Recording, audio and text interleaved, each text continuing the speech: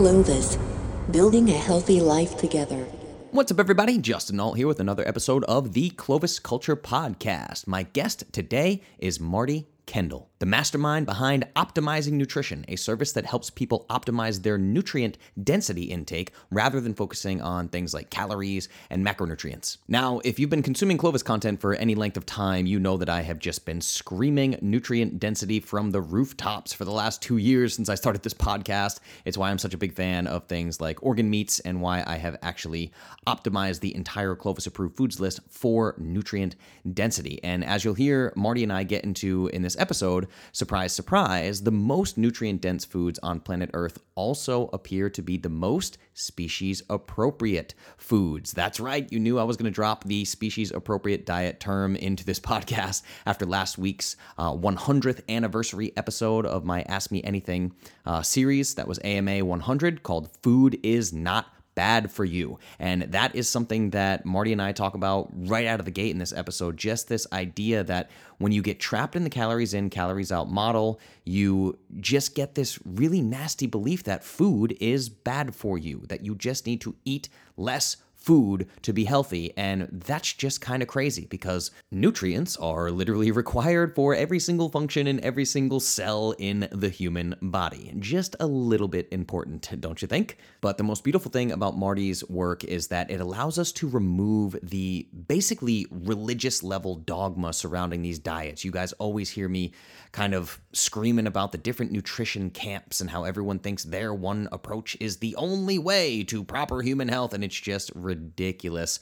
So this conversation is really a breath of fresh air because there is no dogma in it. And you'll even hear me try to interject a bit of my own dogma in terms of paleo and a high protein diet, which the Clovis diet is considered high protein by mainstream standards, although by the standards of guys like Marty and myself, it's really just an adequate protein diet. That said, just taking the approach of optimizing for nutrient density allows you to use Marty's information within whatever nutritional guideline you follow. I mean, literally anything. You could be vegan, vegetarian, pescatarian, paleo, keto, carnivore, or any combination of all of those things, and still optimize for nutrient density. So you can just go through his lists of the most nutrient dense foods and, circle the ones that you like, cross out the ones you don't like or you refuse to eat, and still just optimize your diet for maximum nutrient density. It basically allows you to create the healthiest or the most nutrient dense version of any diet on planet Earth, which is a beautiful thing. Marty's websites are just a treasure trove of free information. He is constantly putting out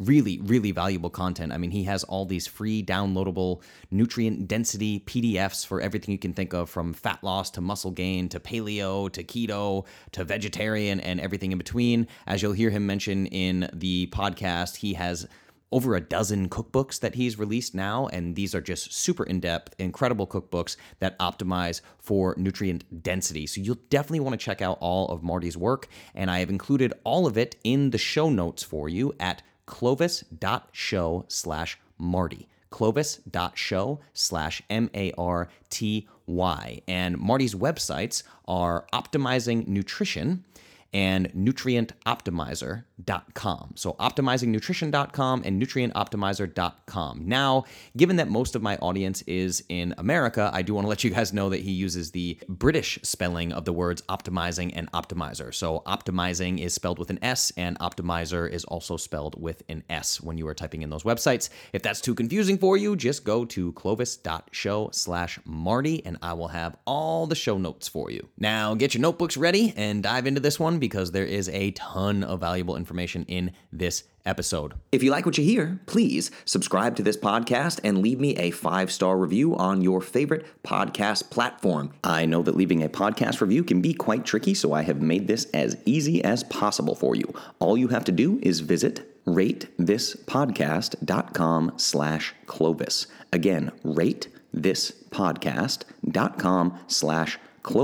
I've also included this link in the show notes, so you can just click that link and it will show you a list of podcast platforms. Select your favorite podcast platform and you will see step-by-step on-screen instructions for exactly how to leave a podcast review. Each and every review counts. It really, really helps, and it truly means the world to me. Thank you. As always, this episode is brought to you by Clovis. I am the founder and CEO of Clovis, and I am in the business of changing people's lives for the better. I am a certified nutritional therapist, and I have helped over 1,000 people just like you transform their health and wellness. And I want to work with you. To prove it, I'm going to give you a free 7-day trial, which will give you full-blown access to all of the exclusive members-only content that Clovis has to offer. Just visit iamclovis.com/start. iamclovis.com/start. You will find videos of yours truly, and you will find some incredible transformation stories from real-life Clovis clients. You will be shocked by the incredible stories that these brave individuals have to tell. Stories of full-blown life transformation. 50 pounds in 8 weeks, 40 pounds in 60 days, 19 pounds in 21 days, 100 pounds in 6 months.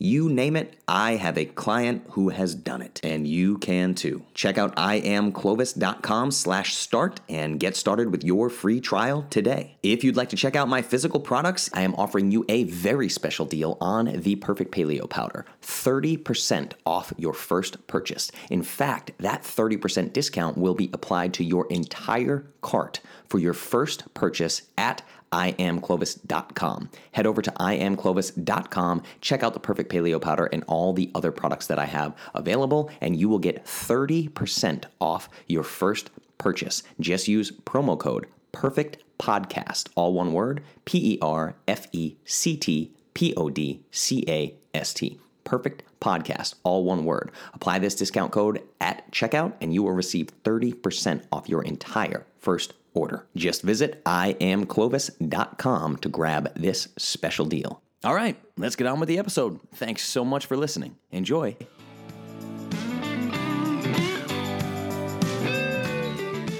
What's up, everybody? Justin Nault here with another episode of the Clovis Culture Podcast. I am joined today by Marty Kendall of Optimizing Nutrition, and we are going to dig into all things nutrient density, macronutrients, plant toxins, regenerative agriculture, and everything in between. So what's up, Marty? Welcome to the show.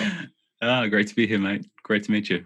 Yeah, man, I really appreciate you doing this. And I want to just start by giving people a little bit of a backstory on how you got into this, because I actually see this kind of trend happening in the nutrition space of like engineers becoming these like really good resources for nutrition data, just with like a gift for analyzing data. So how did you go from that career into what you're doing now, which is really guiding people on nutrients? Yeah, wow. My wife Monica is type 1 diabetic, and I suppose personally I've always struggled with trying to maintain a healthy weight and, all the things that go with that. So as we decided to have kids and just trying to understand the things that raise her blood sugars and her insulin and trying to control that. It's a very, all the risks of a diabetic pregnancy are really high. So it's really motivating to try and learn to understand that. And then living with her just on a day-to-day basis, seeing her blood sugars and the things that affected her blood sugars led me to try and understand that better and try to quantify that as an engineer to say, hey, what food would help her to keep her blood sugars stable? So I came across the insulin index and dove into that and sort of shared that and quantified it. But then I found that really there's a point that to stabilize insulin, you end up with a very low fat, low protein, high fat, low carb, low protein diet. And then that's quite nutrient poor. So Matt Lalonde did some amazing work a while back on nutrient density, and I watched that, and that blew my mind. So with Rob Wolf in my headphones all the time and those influences, I thought, hey, how can we smash this together to quantify things, to say, how do we stabilize, insulin and blood sugars with nutrient density, and then later on satiety, to say, how do we actually make sure we control the amount we eat with the food we eat, and that makes us feel full and satiated. So yeah, that's amazing. I love that you came at it from the insulin and kind of blood glucose framework. And it's so funny when we remove dogma and just get into that hard data, Yeah. what really comes out on the other end. So from my understanding of optimizing nutrition, you can tell me if this is right or wrong. It really allows people to kind of design an optimal diet, Yeah. no matter what their personal preferences are, because you're just using nutrient density as the primary metric, correct? Yeah, nutrient density is very much central. And then if you've got diabetes, trying to manage your insulin levels, you can dial that in. If you're trying to, need a lot more energy to gain weight or be very active, you can dial up your energy. If you're trying to lose weight, you can dial up satiety and sort of find that optimal diet that suits you. And like you've sort of indicated, there's so much dogma and belief and, conflict of interest and bias out there in nutrition and what we should eat. And, we just want to separate that and go into, like, we call it agnostic nutrition, to say, what do you want? What are your goals, and what foods provide the nutrients that you need to achieve those goals?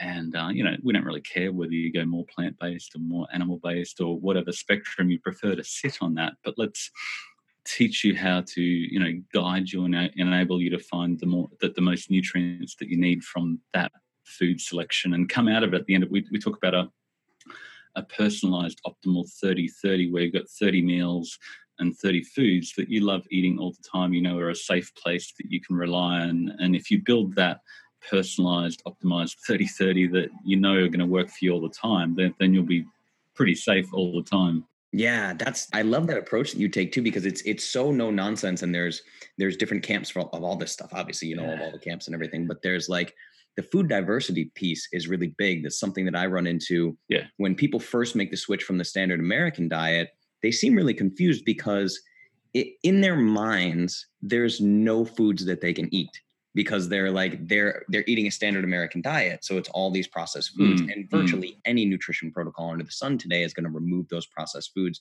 So it becomes this thing of like, well, what can I eat? And this 30-30 approach is really cool. Food becomes bad. Yes. Everything's bad. And all of nutrition is about what you shouldn't eat and what you should stop eating and try to minimize and restrict. And really, this is a whole, inverting that approach to say these are the foods that you should prioritize. And when you get nutrition your body actually needs, your reptilian instincts sort of settle down, and you go, yeah, I'm happy. I don't need to hold all this fat that I'm preparing, for this famine that seems to be happening because my diet quality is so crap. There must be a famine coming. Once you actually give your body the nutrition it needs, it settles down and your appetite works itself out, and you don't need all that fat anymore. So your appetite settles down and you lose all the weight. Sure. And it is, I came into this world of nutrition by accident as a professional musician. And for me, it started the same way. It was Chris Kresser and Rob Wolf and paleo. And what I think is cool about this, obviously it's a little, a little bit of like supports my biases, I guess. But when I really look at your chart, because I've dug in deep to optimizing nutrition and everything, it really becomes this thing of like the most nutrient dense foods seem to be these ancestral foods. Yeah. And the most nutrient poor foods seem to be these highly processed foods. So it's kind of paleo-ish, no? Yeah, totally. And the bottom line is avoid foods that are modern processed foods that are typically currently refined grains and refined oils smashed together with a whole lot of added flavors and preservatives to make them taste good and look good, and they're colored, and because they don't contain the nutrients that you actually need from them anymore. Yeah, exactly. And I love the satiety piece too, because it's again, it gives somebody an approach besides a dogmatic belief, which is also what I respect so much about like Dr. Ted Naiman's work and the protein to energy ratio, the protein leveraging hypothesis and all this, getting those satiety signals under control. So you're not just constantly going for the fats and sugars over and over and over, Yeah. We always default to those energy dense foods that are, help us prepare for winter. But if we can sort of go, well, these are the foods I need to prioritize most of the time, then I can, tame the satiety monster. Sure. Which is really powerful. And you no longer have to fight with your calorie target and try to stay under the calorie target. All these people are just saying, well, I'm eating these nutrient-dense foods, prioritizing micronutrients, and I'm just full. I can't eat anymore. And, yeah, exactly. I track my calories and it's really low, but that's not my focus. My focus is on prioritizing the micronutrients that are harder to get. That's so okay. So I didn't know if I want to go down this rabbit hole, but I will. I want to get your take on something real quick before I lose track of the nutrient density and everything. But just what have you seen? If you could just give like a basic rundown of like, if you get your maximum nutrient density list, like what do some of those top foods look like? And what do some of those bottom foods look like just for someone totally new to this? Yeah, I suppose something like a donut or a croissant is sort of at that bottom end. It's that refined grains with refined oils, and typically comes with the colors and flavors that, make up for the lack of actual nutrients that your body seeks out. So they have to fake it to trick your body into thinking it's amazing, but it's not. But at the other end, you've got the organ meats that you talk about a lot, and the seafood, and then non-starchy green leafy veggies also provide a lot of minerals that are typically harder to get. I know, then there's bioavailability and everything else, but that it gets very complex, and really just getting those foods that contain the nutrients, and then your body works out what to do with the rest. And yeah. That's great. Yeah. And I definitely want to dig into the bioavailability and stuff, because that's really important to me, because I'm still, I tell people all the time, Clovis is literally just me sharing my journey. I don't pretend to be an expert in any of this stuff. You know what I mean? Yeah. But I want to pick your brain on this now, just because you brought it up, is this calorie piece. So Rob has become a good buddy of mine, and I probably ask him too many questions, but this calorie thing, man, I mean, I think myself, like many others in this space at this point, I just want to put this thing to bed. I cannot understand this focus on calorie counting. It's so archaic and short-sighted. And I know, like, the evidence-based people of the world, like, I've been targeted by some of these people that call me a quack or whatever. As soon as you say calories don't matter, you can get laughed out of the space. And I understand that, but I really only think it's a meaningful metric for total body weight, which I think is a poor marker of health unless you're significantly overweight or significantly underweight. So I try to explain this to people, and I want to get your take on this, because you understand nutrients so deeply. Yeah. So let's just say, I want to see what you think would happen here. Like if I put somebody at what would be a caloric surplus for just about any average person, let's say 2,500 calories of, strawberry Pop-Tarts, and then another person on 2,500 calories of grass-fed ribeye. Yeah. They could both technically gain overall body weight. The composition of that gain would be drastically different. And the Pop-Tart person would probably see significant metabolic dysfunction, while the ribeye person would probably see no metabolic dysfunction. Well, they're probably going to gain lean muscle mass and lose body fat because of the protein bioavailability, which is really critical to this piece, I think, as well. Exactly. So I feel the same way you do. And I've done a ton of experimentation on myself. Like I put on 12 pounds of muscle in 6 weeks once, just to show that I could, so I've done a lot of this biohacking stuff myself, but I just don't understand how any of this evidence-based mainstream approach can still preach the calories thing. So how do you approach total caloric intake? Like, I know that I love that you do this, by the way, that you put people in like 40%, 50% protein in their diet, because it makes this drastic caloric deficit, which is going to lead to fat loss if that is the goal. How do you approach total calories, or do you even think about it at all? Complex topic, but I suppose on the protein satiety, we did do a lot of analysis. We've taken 500,000 days of MyFitnessPal data and 60,000 days of Chronometer data, which has got all the micronutrient info in it. And what we found is that as people get a higher percentage of protein, their appetite settles down. So as they get up to 30, 40, 50% protein, which is really hard to exceed, their appetite just smashes and they can't eat anymore. And I think trying to get to even more than that is really impractical, because people say, I ate all this protein and got up to 60% protein. I was still really hungry. And it's like, yeah, that's because you're eating 60% less calories, because it's so satiating and you can't get so many calories in. So that protein is the most important and powerful factor in the whole picture, to get your protein percentage up, and ideally bioavailable protein, because your plant-based protein is definitely less. You have to eat more calories to get the same grams of protein, but it's also less bioavailable. So ideally, the egg whites and the cod and all those sorts of things are going to give you a higher amount of protein per calorie and bioavailability. But then the second part of that is that all the micronutrients are so critical in actually enabling you for your cells to use that energy. Your niacin, your B1, your B12 are all critical to enable your cells to use that energy to burn the carbohydrates, to burn the fat.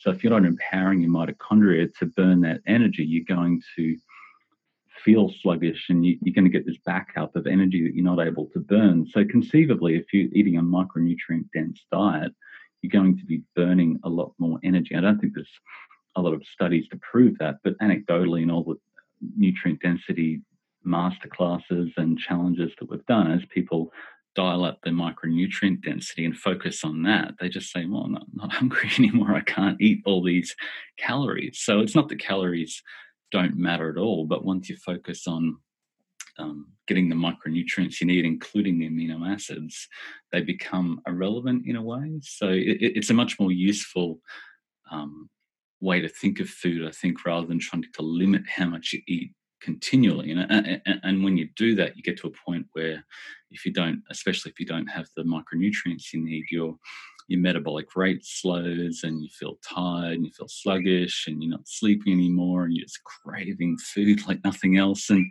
it's not sustainable, and eventually going to rebound. But if you focus on giving your body what you need, the amino acids, the vitamins, the minerals, the essential fatty acids, we've seen in our analysis as they prioritize the micronutrients per calorie amount. Calories are still a relevant measure sometimes, but as they prioritize the nutrient density, the appetite switches off, and counting calories becomes irrelevant. And they can then use all that body fat on their body to use for fuel.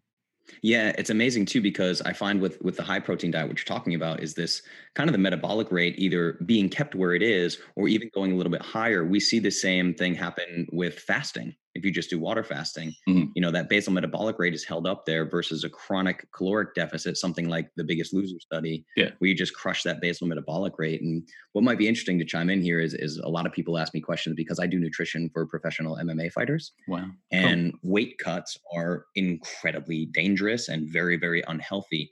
And it kind of shocks female fighters that I'm able to get them down to very, very low body fat percentages, very, very low body weight, and they still keep their cycle. They still get their period, which is kind of unheard of in the sport. And it's basically like a week out from a fight, we're talking about like a protein sparing modified fast, which is kind of very close to what you're describing here for weight loss, Yeah.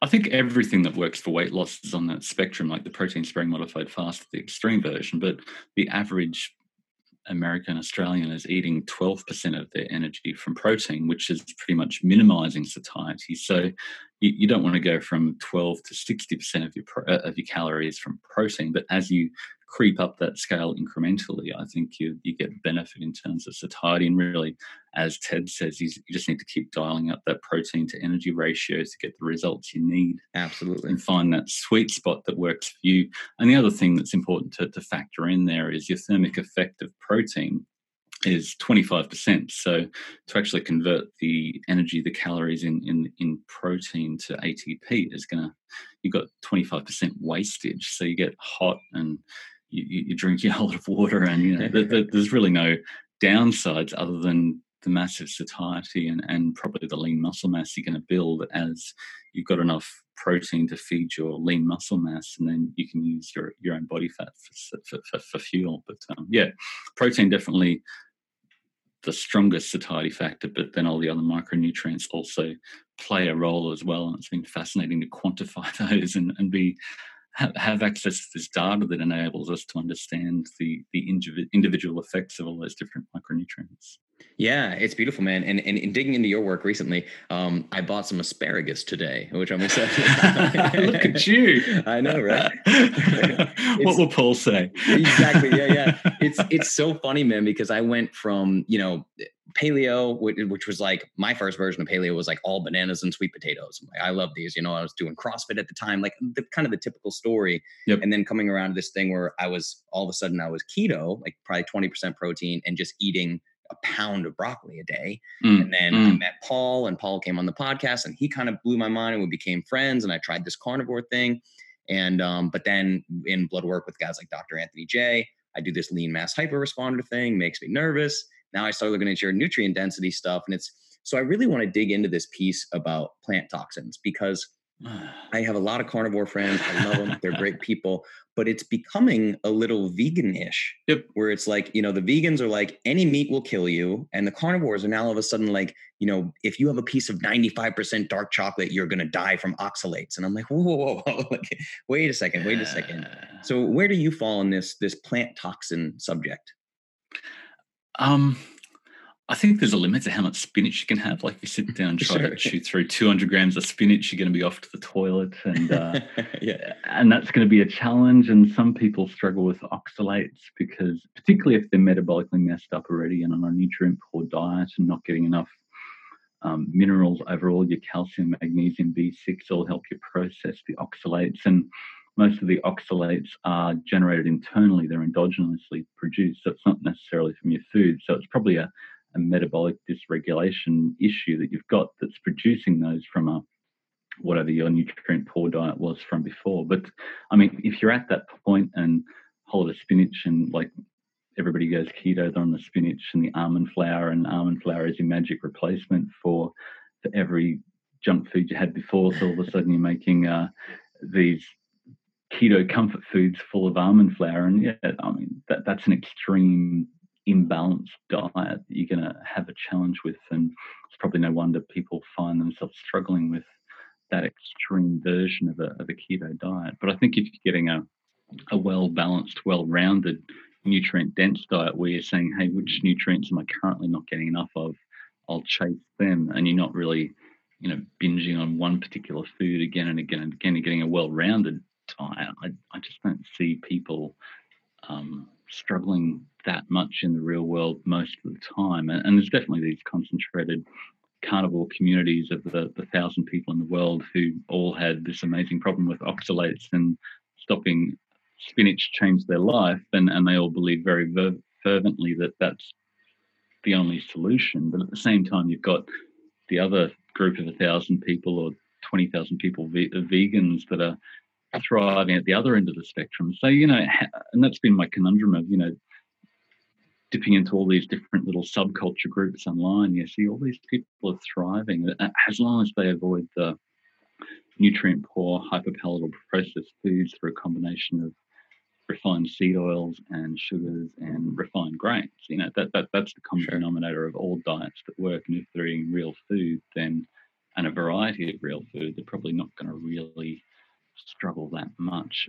So I think to some degree they're overblown, and some hormetic stress is beneficial, but there's such little actual data that you can't make a real concrete ruling on it. And when it comes to quantifying nutrient density, there's really not enough information to say your bioavailability is going to be affected by 50% for your magnesium if you eat it from spinach versus bok choy or kale or whatever. And it gets really complex really quickly, and I think people can get too concerned about that. But if they just focus on a well-rounded, nutrient-dense diet, and if that food doesn't work for them, they don't feel good, they don't enjoy it, they get digestive issues, then don't eat it, and find some others that work for you, whether that be liver or kale or whatever your choice may be.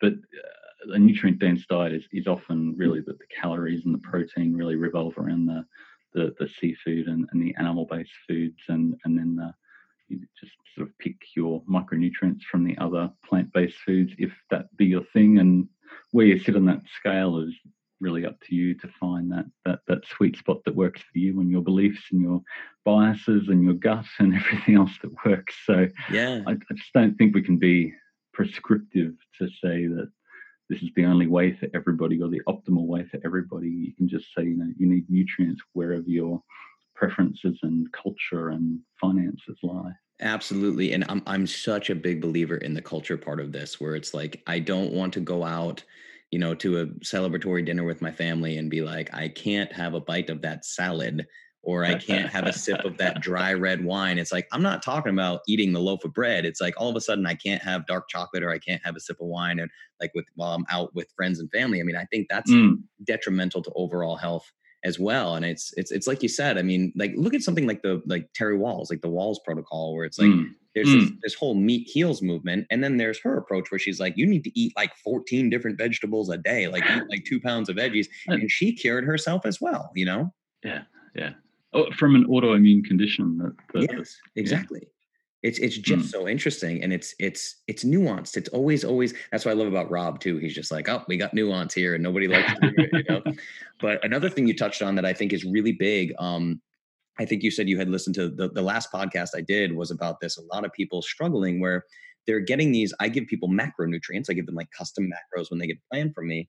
And there are particularly women that have this real aversion to red meat. And like we're talking about here, whether it's the protein leveraging hypothesis or whether you're maximizing for nutrient density, it's going to be these animal proteins that are like the most nutrient dense, whether it's organs or red meat or seafood, like you said. And what'll happen is, to fill out that fat macronutrient, and this is what a lot of keto people run into. They're like, well, I just have to eat more fat than I'm used to. So it becomes all MCT oil and grass-fed butter and almond butter or almond milk or whatever. They're just, it's still highly processed foods, rather than if they got their fats from, say, again, like a grass-fed ribeye, getting fats from that, it's going to be a big difference. So what do you see in terms of this fat intake and everything? Like, are you seeing real problems with these keto snacks and everything?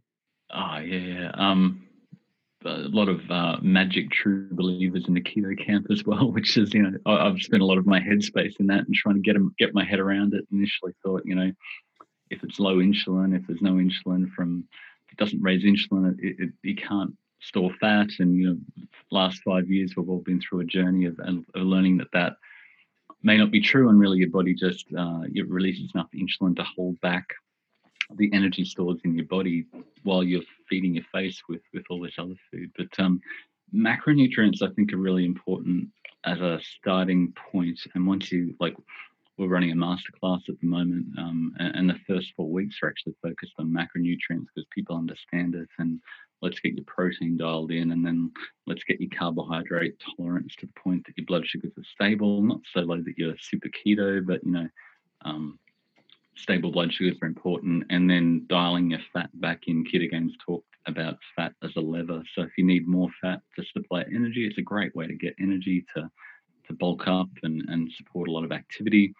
But if you need to lose weight, if that's your goal, then you need your micronutrients, which includes your amino acids from protein, and you can use your body fat, not your dietary fat, for fuel to lose fat. So I think that's useful to get that dialed in. But once you're in that sweet spot with macronutrients, then I think it's ideal to start focusing on micronutrients, and from there, people can really start adding in those nutrient-dense foods. And I think then they need to start to forget about macronutrients and calories and just focus on micronutrient density. And then they don't really need to worry about, like we talked about before, focusing on those, you know, the calories and calorie tracking, because if they're chasing the micronutrients, they're not going to have to worry about satiety or tracking calories or over binging on, you know, liver, broccoli, asparagus that you just bought. You know, imagine sitting down to asparagus and broccoli and go, oh shit, I ate too much. Right. I'm gonna feel like crap tomorrow.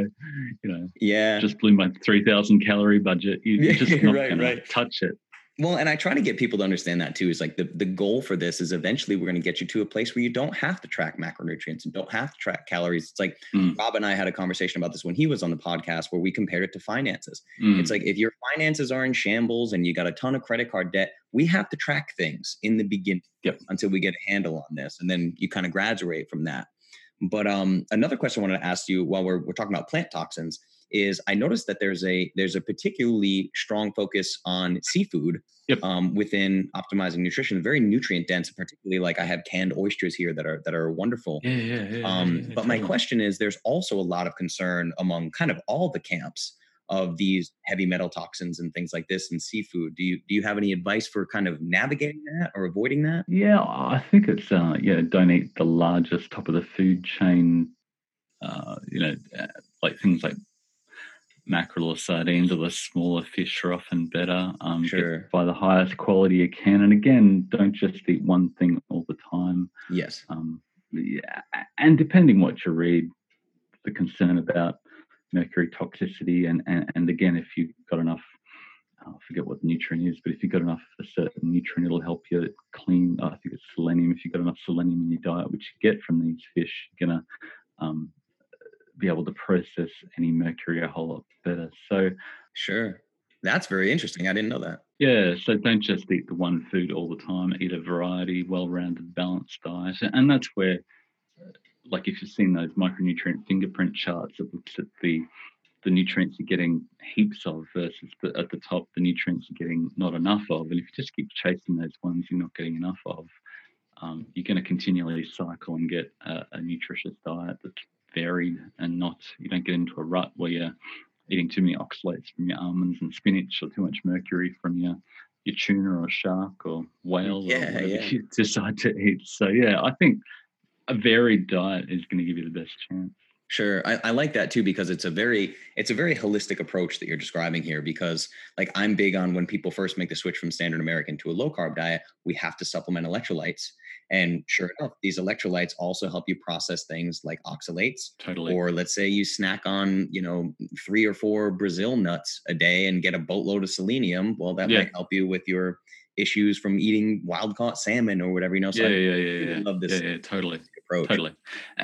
And all those micronutrients are synergistic, so you can't just say, I'm going to take this single micronutrient in a bottle, because they all come together especially in whole food, in the ratios and the amounts that your body knows what to do with. Your gut doesn't just, I've got this bolus of B3 and I'm going to eat this nice and flush. You get a nice, balanced, rounded amount of nutrients that your body knows what to do with and digests at the appropriate rate. And yeah, I've been trying to teach people that concept too, of like these really concentrated supplements and extracts, or something like even like MCT oil. It's like this really concentrated extract.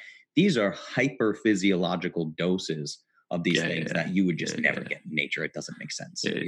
Yeah. So I mean, with the satiety aspect, this nerdy detailed article breaking it right down, and really protein is satiating, but I think what's most satiating about protein is the thermic effect of the food you're eating. And the more processed, like if you're binging on refined flours or supplements or whatever, they can be good and beneficial to get your protein, but the unrefined whole food is always going to have a higher thermic effect that's going to be more satiating. So the more refined and pre-digested a food is, the less satiating it's going to be, and the easier it's going to be to overeat, and the more your body's going to say, winter must be coming, let's give me more of that, and my appetite ramps up. So I think, as you said in the last podcast, 99.999% of your food should be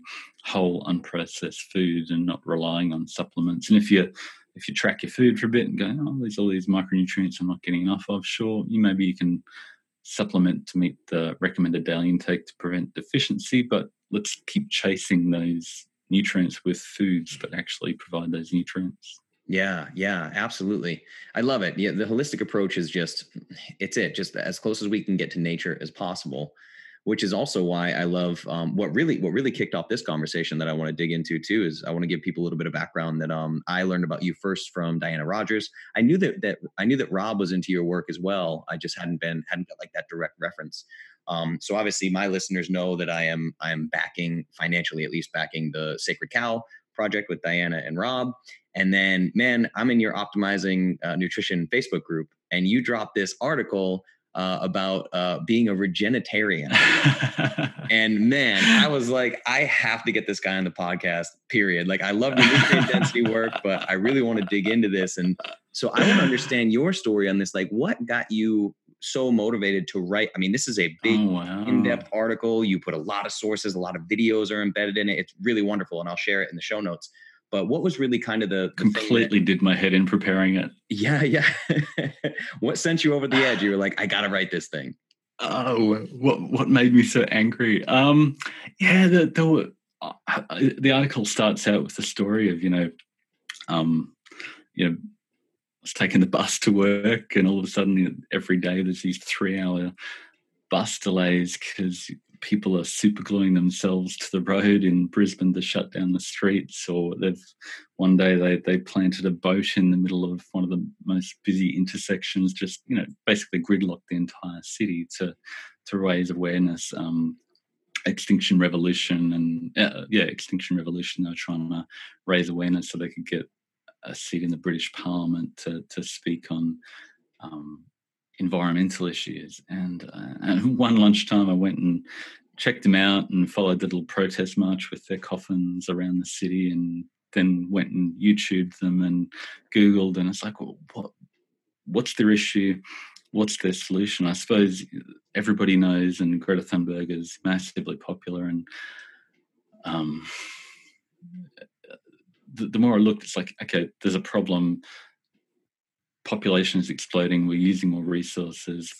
The more we extrapolate that, the worse it gets. But what's the solution? What's the practical take-home solution? And when you look at what they're talking about, it's fly drones through Heathrow Airport to stop everybody flying, and we just should stop everything. And it's like, well, is that really a practical solution? And I suppose I tried to say, well, from my framework, how do we get here?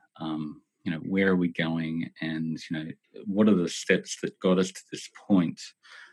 And how could we dial those things in and tweak those knobs to the point that we could turn things around, not go back in time, but maybe, re-engineer a trajectory to the point that we can have a more sustainable future that's good for us and good at the same time. And I think that's what a lot of these groups seem to come up with is, humans are bad for the planet. And where does that leave humans if we're going to love the planet? And it's a really, really, really incredible, probably the most challenging topic that we've got in our society today. Sure. But I think we need to be ingenious to come up with solutions for the future it's important. And I think it's like we talked about this holistic approach to nutrition as well. It seems to be, I mean, one of my favorite books is actually by Christopher Ryan. It's called Civilized to Death. Right. And it's this great concept of just the further we get away from nature and our ecosystems, the worse they get. And of course, humans have been terrible at that with advances in fossil fuels. And you did a great job, by the way, for the listeners, of outlining exactly how we got to this level of population growth and all these things. Yeah. But the answer seems to be, I mean, just making humans part of nature. It's not removing them from the equation. We need to live in harmony in ecosystems with plants and animals. And that's what I love about what you did in this article. There's one quote I actually wrote here because I loved it so much. It just said, I am astounded and frustrated at how often the nutritional conversation goes no further than eating animals versus eating plants. We need to find ways to do both animal and plant-based agriculture that will regenerate the planet and our bodies. I mean, that's it, man. This is such a great quote. Beautiful. So I'm hoping that we can use this regenerative agriculture thing to unite everybody. I find that people aren't putting the puzzle pieces together. Like Paul Stamets from Host Events, the mushroom expert, was on Joe Rogan's podcast recently, and he was talking about the mass extinction of bees. And I think a lot of people don't understand that one of the primary factors of that extinction of bees is monocropping, right? So we have this whole system where we're saying, okay, it's not a matter of I want to eat animals and that means you can't have any crops. It's like, no, my animals will help your crops and your crops will help my animals. Yeah. We just need to be willing it's a symbiotic system. Yes, exactly. And everybody wins. Yeah, it's a complex symbiotic system. And I suppose what the story I wanted to tell is not just that, we need animals as part of our agriculture. I think we've optimized every massive revolution in technology, from stone tools that Professor talks about, and going from all the different innovations in technology, fire, et cetera, to the point that we developed agriculture and then injected fossil fuels from methane into the ground. I was blown away when I saw how much methane, radically, the ability to harness the power of methane and put it into synthetic fertilizers just completely injected a step change in our availability of food, which has fueled the obesity epidemic over the last 50 years, has really changed. And it's like, well, Greta Thunberg talks about keeping the oil in the ground. What if we managed the amount of methane we extracted from the soil to the earth to the point that we could not just keep on fueling humanity, our population size and individual size with energy dense, nutrient poor food. I mean, what would that do? And then to sort of turn back the clock a little bit, but to optimize at the same time, to use animals to feed the microbiome of the soil, which feeds our microbiome and ensures nutrient density. And I mean, from that, we've started a garden out the back with this amazing nutrient dense soil that we got, and everything's just thriving and growing, and inspired by neighbors who did the same thing a few months back. And the food just tastes so much better when you grow it in this really amazing soil that's got all the manure in it, and it's just an amazingly different experience for mass produced food that we all eat all the time. So yeah, it's exciting, and it's really important because our topsoil is just dwindling, and we can't keep doing that. That the quality and quantity of the topsoil is going to screw us over eventually. So yeah, I like that you outlined in the article too. You were even talking about as long as the soil nutrient, it keeps depleting, even the animals that we're eating are going to give us less micronutrients because they're not getting the same from their totally food. You know, that's really scary. Yeah, and any animal that's wild, and we're able to get kangaroo here. That is effect might be a national emblem, which some people struggle with, but it's a pest because of agriculture, and they have to cull all these kangaroos, which then can be used in the food system, and they taste amazing, and they're full of micronutrients, and the protein is through the roof, and it's really helped me, I think, to maximize nutrient density as well as the spinach and broccoli and everything else that I eat at the same time. Yeah. That's great, man. Yeah, and that's why I've really taken a liking to. I was just actually with Paul Saladino on a hunting trip in Junction, cool. Texas. Wow. I've really been trying to. I have a couple of freezers now that are just full of deer meat that I got myself. Wow. It's really yeah. Yeah, adds a whole nother level of complexity, and just I don't know. You just feel good about it. I really do. Yeah, and to be in touch with the food you eat. That's not just this colored thing that comes out of a box, or a machine or whatever. Yeah. We really need to understand where our food comes from and what it's providing us. Yeah, absolutely. And I love that. So you also dug into, it looks like you did quite a bit of research on this, so I want to pick your brain on it. But you talked about the Eat Lancet global dietary guidelines. Yeah, I think it's really important for people to understand, and I'll come out here and say, obviously I'm funding Diana Rogers' film on regenerative agriculture. I'm also funding CJ Hunt's film called Dispelling the Lies, which is specifically to expose vegan propaganda. So it's very clear where I fall on the spectrum, and I am funding these projects accordingly. You may have a bias. I may have a bias. Yes. My bias is save the planet. So I'm convinced I'm correct with some of this stuff, at least, enough to put my money where my mouth is. But I also want people to understand what you pointed out. You have a beautiful little graphic there of the companies that funded these Eat Lancet campaigns. Can you tell us a bit about what you found when you researched that? Yeah, that was the article that made me angry earlier in the year, and I just it was this amazingly slick launch of this Eat Lancet thing, that the diet to save the planet. But the more you dug into it and did the analysis, it's really this nutrient poor slop. It's not this plant-based diet. You talk about plant-based diet, people think green and bright and colorful, and it's really just the amount of processed foods in it is through the roof, and the amount of actual vegetables and nutrient dense whole foods in it is really low, and it just seems to be perpetuating the same processed food industry that's made us obese over the last 50 years. And when you look at who's funding the whole thing, it's the same people in Harvard that's been putting out the same stuff for as long as they can, and they're just greenwashing it with this Eat Lancet sustainable thing. And I mean, you've got the religious ideologists of Seventh Adventist Church. You've got the vegan people who believe in saving the animals, and then you've got big food really all teaming up together in this amazing alliance that's brainwashing the entire world population to say the only way to save the planet is to not eat animals. But what are you doing to yourself? What nutrition is that providing you with? And especially the bioavailability of the protein is really scary.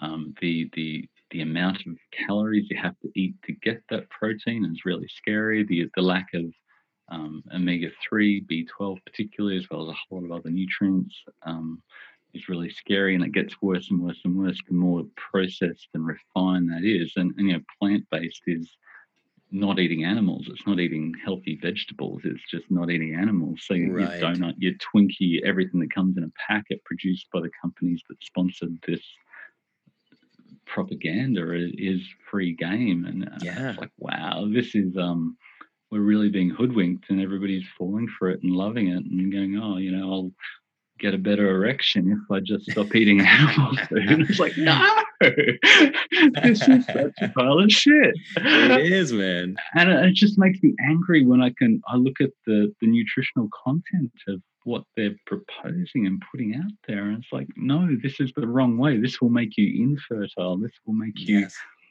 fat and obese and crave the foods that they're producing more and more and more and more. And at the same time, we've been banging out 12 recipe books focusing on initially nutrient density, and then we've gone down into keto and vegetarian, and we're actually doing a plant-based book, believe it or not, just because there's so many people out there that want plant-based, but we want to say, if you're going to do a plant-based diet, for goodness sake, if that's your ethical framework, good for you. Not going to judge you if that's what you want to do. If you believe that's going to save the planet, full thumbs up. But if you're going to do a plant-based diet, here are the foods and meals that will actually give you that nutrition. And we've also done a meat-based diet, a meat book that contains a lot of meat and chicken and beef and whatever, and also doing a high protein to energy ratio book, which is like pretty much the other end of the spectrum. So I suppose we're just trying to demonstrate how the nutritional optimization framework can be applied to any dogma or belief system to optimize within that framework, whatever your preference, or like we talked about, culture or financial ability to achieve is. And exactly. Everybody needs nutrients, whatever their belief or biases are. Sure. Yeah, we go back to the beginning of the episode. It's just, it removes the dogma, it removes the kind of religious aspect of this, and it's just, how do you be the healthiest you are? Because plant-based is such a buzzword thing that, and there's a lot of apathy too. I mean, I got to say, there's a lot of people that are just, they switch to plant-based because it's really easy to do, because you're like, like you said, I can literally eat anything that's not meat. But this is like the beauty of Chronometer and optimizing nutrition, your nutrient optimizer, all these things, is now you have crowdsourced data. So it's like you could have the data from thousands of vegans in this same location and go, you are all vastly deficient in these very key nutrients. Like, that's a big deal. You actually have hard data now. It's huge. Yeah, and you can say, look, if you're getting not enough B12 or folate, then this is how it's going to affect your appetite. And people who eat less folate, people who get more folate in their diet tend to eat about 40% less calories, which is a massive leverage. Wow. It's, protein is pretty much the only thing that gives you more leverage in terms of satiety. So it's really hard to get to that 95th percentile folate or protein level. But if you can optimize to meet the stretch targets of each of those hard to find nutrients, you can have a much better chance of controlling your appetite and not having to focus on restricting and worrying about calories all the time, which we started out talking about. Yeah, of course. And I mean, I want everyone to go read your article, and like, again, it'll be in the show notes and everything, because you look at Eat Lancet, and it's like you just said, this plant-based movement. It's really, really eye-opening to just understand that the companies pushing this same plant-based movement. So I listed a couple of them here from your article. It's like fertilizer companies, drug companies, synthetic meat producers, insulin manufacturers, and big food companies. What do all five of those benefit from? They literally benefit from metabolic disease. It's totally staggering. It's so, and the thing is, it's not conspiracy theory. Like, it's here, it's in your face. It's like, this is the truth. It's good business. It's really absolutely. Good business. It's really smart marketing and really smart business, but it's not ethical, but it's really good business. Right. And that's the thing too. A lot of these corporations, I did a great podcast with this guy, Will Clyden, who owns a CBD company. And he was explaining that these corporations, they have a fiduciary duty to their shareholders. They need to make more money. To make money. Yes. So it's like if they show we can get a 30% profit by clear cutting the Amazon rainforest, they legally have to do it. It's really scary stuff, you know? And that's actually really apparent. I don't know if you're familiar with, I was blown away by this the other day, but Elon Musk's brother, I think his name is Kimball. Right. He's working on regenerative agriculture now, and he was really? on Wow. Mark Hyman's podcast. Oh, really? You got to listen to this. He blew my mind. Cool. Check it out. We, in America, we spend $10 billion a year in tax money just subsidizing corn, one single crop. And Kimball was explaining, he's like, yeah, for about $330 million, so 1/30th of what we spend on corn, we could convert almost all American farms to regenerative. I was like, why wasn't this done yesterday? What are we doing? What are we doing? And what in the How to Be a Regenetarian article, I really sort of said, you know, the current food policies were set up after the war when there was, you know, a lack of food and there was political crisis, and they needed to go, well, food is scarce. We need to inject more calories so people don't starve. And this is a real issue. But when I was born in 1976, we surpassed the 3,200 calories per day peak of, you know, I think it was 1928. And at that point, we should have said, okay, let's stop, let's reorientate, let's wind back those subsidies, let's unwind these mass production, big agriculture things we've set in place. But it was, you know, the horse had bolted and there was no way to unwind that. And now 50 years later, the big food companies are really entrenched and, you know, very much lobbying and rah-de-rah-de-rah, you know. Conspiracy insert here, but it's really hard to unravel what we've set up. Other than grassroots movements of people actually living it and going, "I'm doing this. I love it. It's changed my life." Tell a friend. Yeah, and it absolutely is. It is a grassroots movement, and I try to explain that, particularly clients that come in that have like a massive transformation. If they lose, you know, 100 pounds or 80 pounds or something like that, in their head, they're just 100% all in. They're like, this is the way to live, and why they kind of assume that everything that they know is common knowledge. Where I'm like, look, you can understand, like 99% of people are getting all of their total knowledge of nutrition is coming from like the morning TV show they watch on their way out the door with a cup of coffee. So we start to live in these little vacuums and bubbles and just assume everyone should know these things. And that's, we're still a very small percent of the population, you know? Yeah, it's pretty drastic. But so the other thing, before I want to give some people some actionable tips and everything on finding out more about what you do. So let's chat about the actual nutrient optimizer. So you have optimizingnutrition.com, and then you have Nutrient Optimizer as well. Yeah. The two sites, and then a bunch of Facebook groups and Instagram and the like. But Optimizing Nutrition is where I blog with a whole bunch of 3,000 word articles where I just dump my brain and try to, I love it, I suppose, put together how I see the world and put it out there for the world to react to. And then I keep on refining my thought process, which has been an amazingly fun journey. I've made a whole pile of amazing friends, and it's just nice to see it impacting people. But then the Nutrient Optimizer is a tool that, you know, you can get a free report, which then tells you, you know, target macros, but also the foods and meals that you probably need to focus on to get the macros you're probably not getting at the moment. But we're about to release version 2 of that, which is sort of a mega tool that, you know, we initially designed this, you know, Swiss Army knife of nutrition that we called it, that probably blew people's minds a little bit too much and they didn't know where to start. But we just want to get it to the point where we can take people on a journey to say, you know, okay, let's help you dial in your macros or your carbs to stabilize your blood sugars, or let's help you dial in nutrient density. And then fairly soon we're going to have it to a point with all the recipes we've been developing that we can say, based on your symptoms, and if you want to, you can log your food. These are the foods that you need to eat next week, and these are the meals from a database of 500 different recipes we've got. Here's the 50 recipes you could focus on to give you the nutrients that you're not getting enough of and that align with your current goal, whether it be diabetes control or weight loss, or you're an athlete or you're a bodybuilder or whatever they are. So that's really exciting. That's probably a month away that we'll have that in place, that we can sort of guide people's nutrition to keep them moving forward.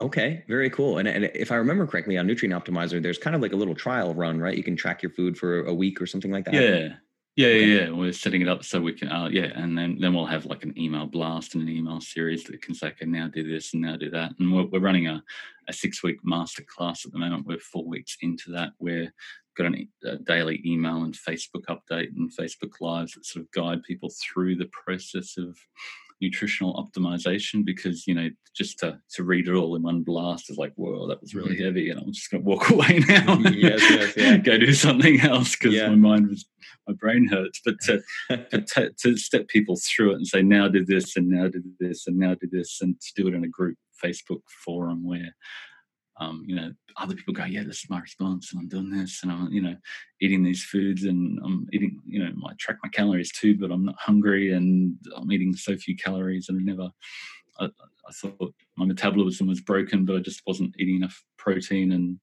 keto obviously wasn't the right way to go, and I can't eat unlimited fat, and it's just amazing to see this chatter, that the hive mind of 150 people that really helps people take that journey forward in the community. That's very cool. Yeah, your Facebook group that I'm in too, just that Optimizing Nutrition group, is super, super active. A lot of cool conversations there. I always giggle to myself, like being someone who makes content the same way you do, because I'll see release a piece of content, and there's just always going to be people that are not happy with it. And I'm like, and I want to chime in so bad and be like, how about you go make something, instead of like constantly nitpicking all this free content that all of us bust our ass to put out. It's like, man, somebody's got to say something to these people. Here's 100 hours of my life that I put into this for free, and yes, I want to be a smart ass to show you how smart I am. Exactly. Yes. That's called social media, and you go, yeah, that's it. But it's a great way to, it's free peer review from some really smart people. Sure, which is really great too. And I know you and I both, this work is incredibly fulfilling to us. It's like, for every nitpicker, we have a transformation story that'll just bring you to tears. It's beautiful, man. I just love those. Yeah. It gives me buzz. Of course. And now your cookbooks, are those available right now, or are those going to be released? Yeah, totally. They're out and they're live. We've got 12, and we've got another, I think, 3 in the works at the moment, which is completely insane. So very cool. Yeah, for different goals. So basically, kept trying to talk about the theory of nutrition, the numbers of nutrition, and nutrient density. And so we thought, screw it, we'll just put out some cookbooks that show in photos and recipes. And so we've got, each book contains 33 recipes, a optimized food list, and then an index with hyperlinks to 150 additional recipes that align with that goal. So they open on the website, and then every one of those recipes has got full micronutrient breakdown. So you can say, you can have the string beans with olive oil, and you open that recipe and you go, not a lot of nutrition in that. And you go, I'm going to have the salmon with broccoli or whatever, and you open the recipe and you go, oh wow, look at all the nutrients in that one. And wow. So I think it's really going to show people, here's the photo of the food, and here's the micronutrient profile of that meal per 2,000 calories. And they'll be going, oh, okay, now I get a feel for what nutrient density actually looks like. And then they can recalibrate their eating habits. And they're not complex meals. And if you make a few of these, you'll get the hang of it and just go buy those foods and have them in the fridge and bang them together yourself. And you won't have to rely on a recipe book. But this is sort of a trainer wheels to show people what nutrient density looks and feels like. And then there's 12 of them. So if you lose all the weight with the high satiety fat loss version, you can change to maintenance, or I want to bulk up, I'm an athlete or I'm a bodybuilder, I want nutrient density with enough energy but not too much energy. We've all been there. You'd start lifting heavy and you start chowing down all the energy dense stuff, and you put on a whole lot of fat. So I thought, okay, we can help those people too. So it's been a lot of work over the last couple of months, but it's out there, and I think it'll be something that continues to grow, and hopefully, we just said we want to reinvent the recipe genre, so hopefully it'll do that. Oh man, it's the understatement of the century. I'm over here laughing because I have one cookbook with 20 recipes, and I don't have any of the 150 hyperlinks you're talking about. So I need it's like your Facebook group, man. I need listeners to understand how much work this man has put into this. Like, this is it's beautiful, man. Like, you're doing a great thing. It's so much work. And I really, really appreciate the effort, dude. I'm going to check out all these books for sure. Oh, thank you. Yeah, it's great, man. So appreciate that. What's the best way for people to connect with you one-on-one? How do they reach you? Probably jump on Facebook. We've got Optimising Nutrition, which is the nerdy argumentative group, which is really fun. We've also got a healthy low carbon keto recipes group where we just said, hey, we want to show people what good nutrition looks like. So there's a stream of really great recipes in that.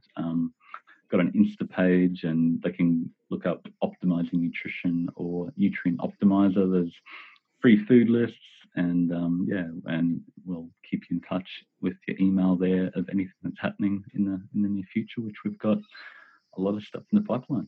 Beautiful. That's great, man. Yeah, and I'll link to everything in the show notes and everything. So for everybody listening, I'll make sure you can get in touch with Marty. And man, thank you so much for doing this. Thank you for your work, and keep it up. It's been a lot of fun. Yeah, man. I really respect what you're doing. So thank you. Thank you. Thank you so much. Thanks for catching on. Yes, sir. Cheers, Justin. Thanks, man. Oh, I got a good